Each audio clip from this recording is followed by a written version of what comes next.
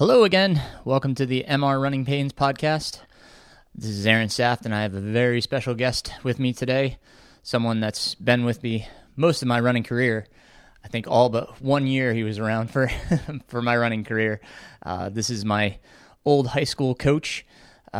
He was a mentor, friend, someone I consider family. Told jokes, stories. We shared a lot of good times together. I know. His wife's rolling her eyes right now. Dear God. Yeah. Oh, his jokes. Yes. So we'll have to think of your best one. You can share it today.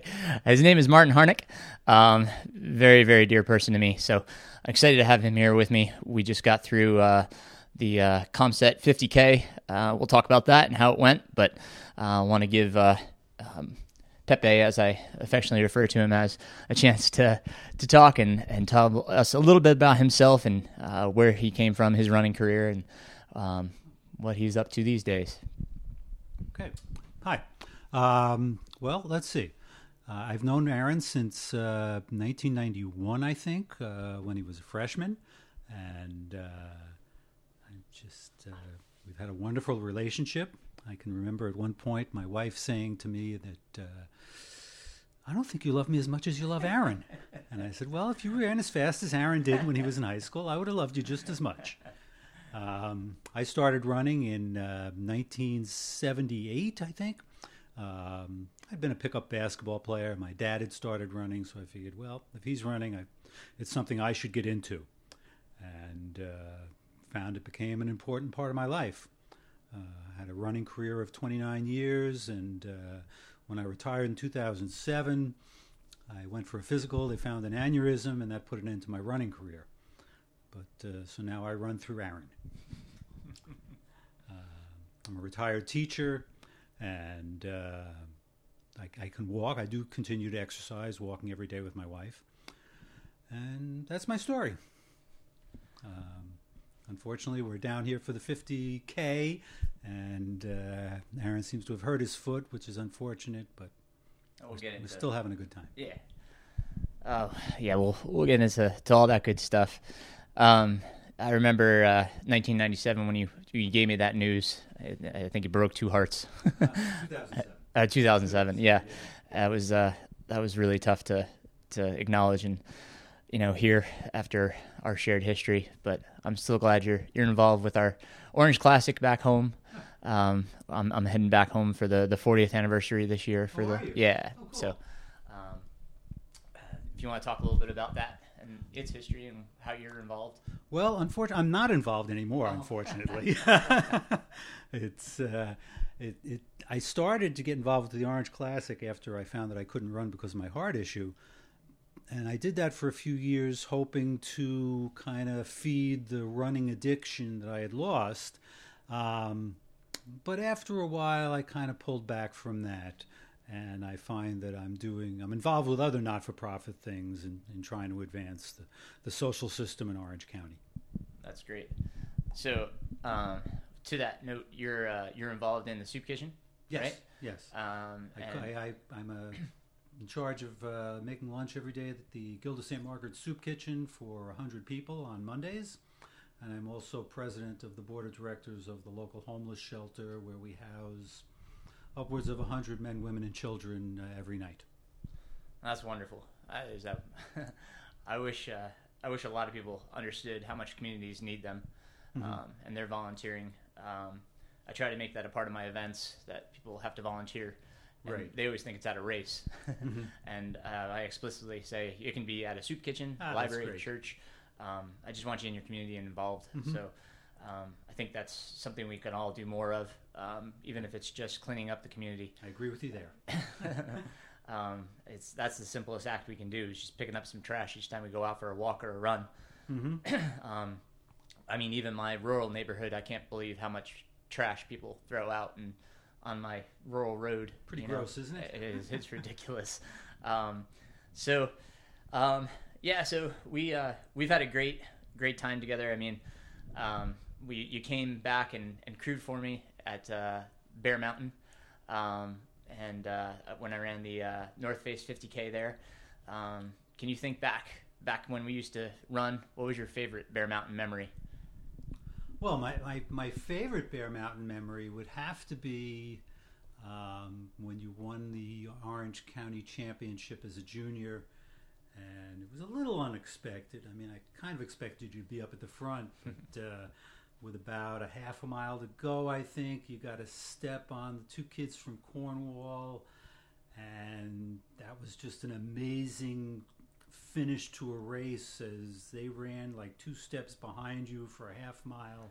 All 3 guys just, doing their utmost to win. And but I always had this. You always seem to be able to, once you got to step on people, to hold it to the end. So that was exciting. But there were a lot of good memories. I have a lot of good memories with you, Aaron, obviously. I think what was really special to me is that I think there was like a string of 12 years where we ran every Christmas morning and New Year's morning together. And that was very special. Yes, absolutely. Whatever condition it was. And what's even more special is that, since I haven't been able to run since 2007, that we've maintained our friendship. And that's very special to me. Yes. Absolutely. The irony of the Bear Mountain was that at North Face, when I came through the bridge with about 600 meters to go, there was another 50-miler with his pacer that came up behind me. I heard the mud stomping, and I looked back, and I was like, you got to be kidding me. I have to kick at the end of a 50-mile race.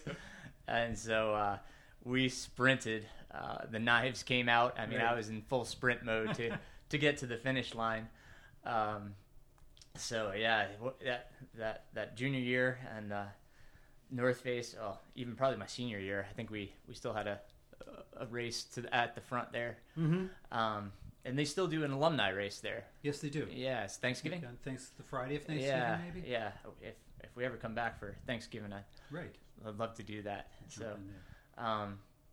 But yeah, Bear Mountain, that's such a special place. I really have some fond memories of there. So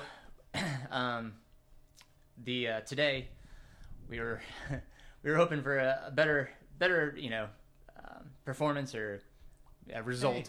But what happened to fill everybody in? Things were going well. Probably lap 6, I started to notice the outside of my foot was starting to hurt on some of the turns. There were a lot of 90-degree turns on the course. And I just started getting a stabbing pain in my foot. And then lap 7, it was pretty much every turn. It was really starting to bother me. And then lap 8, I was getting stabbing pains just on the straightaways. So I had to stop. As frustrating as it is, I've learned to live to run another day. Oh, that's good. That's good. Yeah. I'm having trouble walking right now. It's painful to walk. I've had this pain before. I was in Boston. I think I had 3 stress fractures. This one just feels like it's 1 on the last by the pinky toe. So, it's we can talk a little bit about the race and the course. Before we started talking, you started noticing the footwear and the top 2 guys. It's always a big conversation right now of what people are wearing, and we were discussing that is it the advantage? Is it right. worth it? Should it be legal? Those are conversations that people have ad nauseum, anymore. Sure they do. Sure. But these 2 were out front. They probably would have been out front had they had cinder blocks on their feet. They were moving really well. But they were wearing the Nikes, probably the Vaporfly 4%. Not exactly sure, but the one gentleman was from Portland, Oregon. Haven't seen the results yet. Actually gave him a ride this morning. He runs for the Bowerman Track Club. Very strong performance. Probably a 240 something. That's what I thought it was. Yeah, which was amazing. Probably a course record. We should also say that they switched the venue. This race is usually at Comset State Park. It was at Heckscher State Park. Same format, 10 laps, 5K loops. The wind, that was. Yeah, the wind is pretty brutal down by the water. Yeah, I mean it was affecting everybody. Everybody was slowing down. That's for sure. It was tough cutting that wind, especially running by yourself. A lot of guys, it seemed up front, except for the first guy. He was out front, and maybe the second. Two guys were on the road. Yeah, but then everybody else kind of had somebody to run with. Pretty much. Like yeah, I was by myself, pretty much from the get go, which played some mental games. It's tough. It's tough when you're by yourself, just trying to push the pace. But I was managing about 640, just under about 640 pace, which was my goal. So I was really pleased with how that was going. I was feeling good, aside from when the foot started hurting. I think I came by you at lap 7. And I was like, my foot's, something's wrong with my foot. And I lost track of you, so that was lap 8.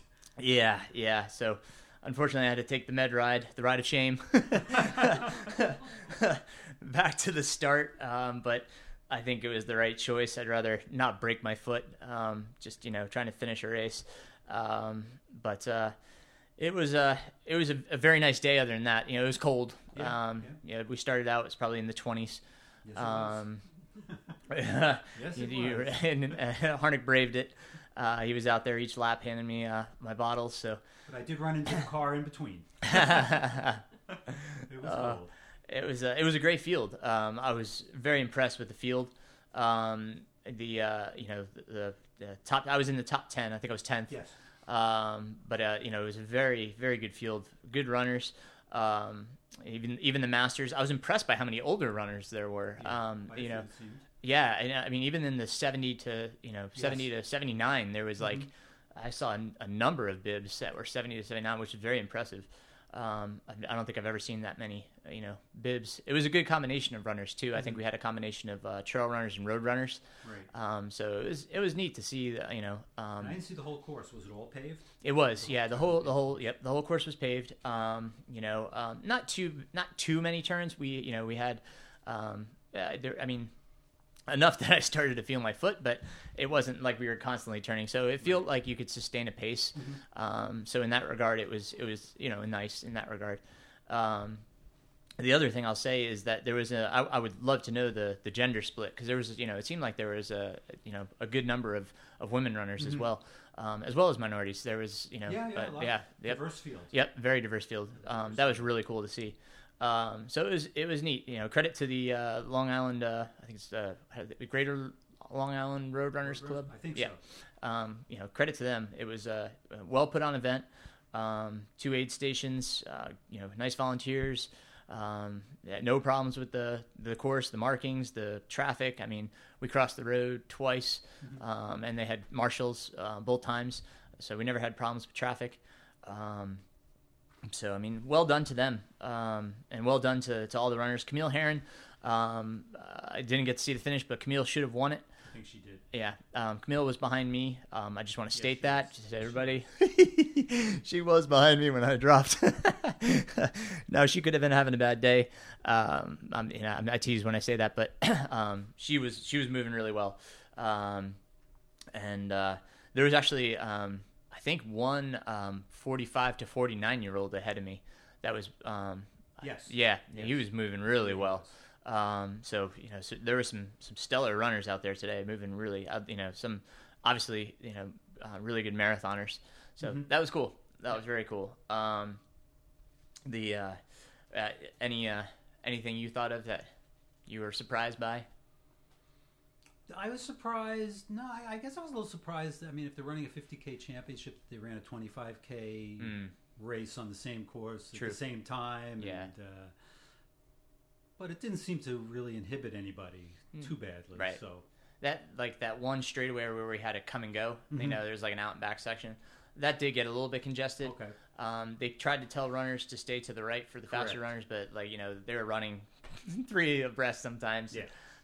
So it did get tough at points to pass. Right. But yeah, that was kind of, if you're going to have like a championship race like that, it probably would have been good just to have the 50K. Yeah. At the same time, it was nice to have some other runners out there, just, to, you don't get as lonely. Yeah. Yeah. There was constantly somebody to look up to. But yeah, it was a little bit congested, but not bad.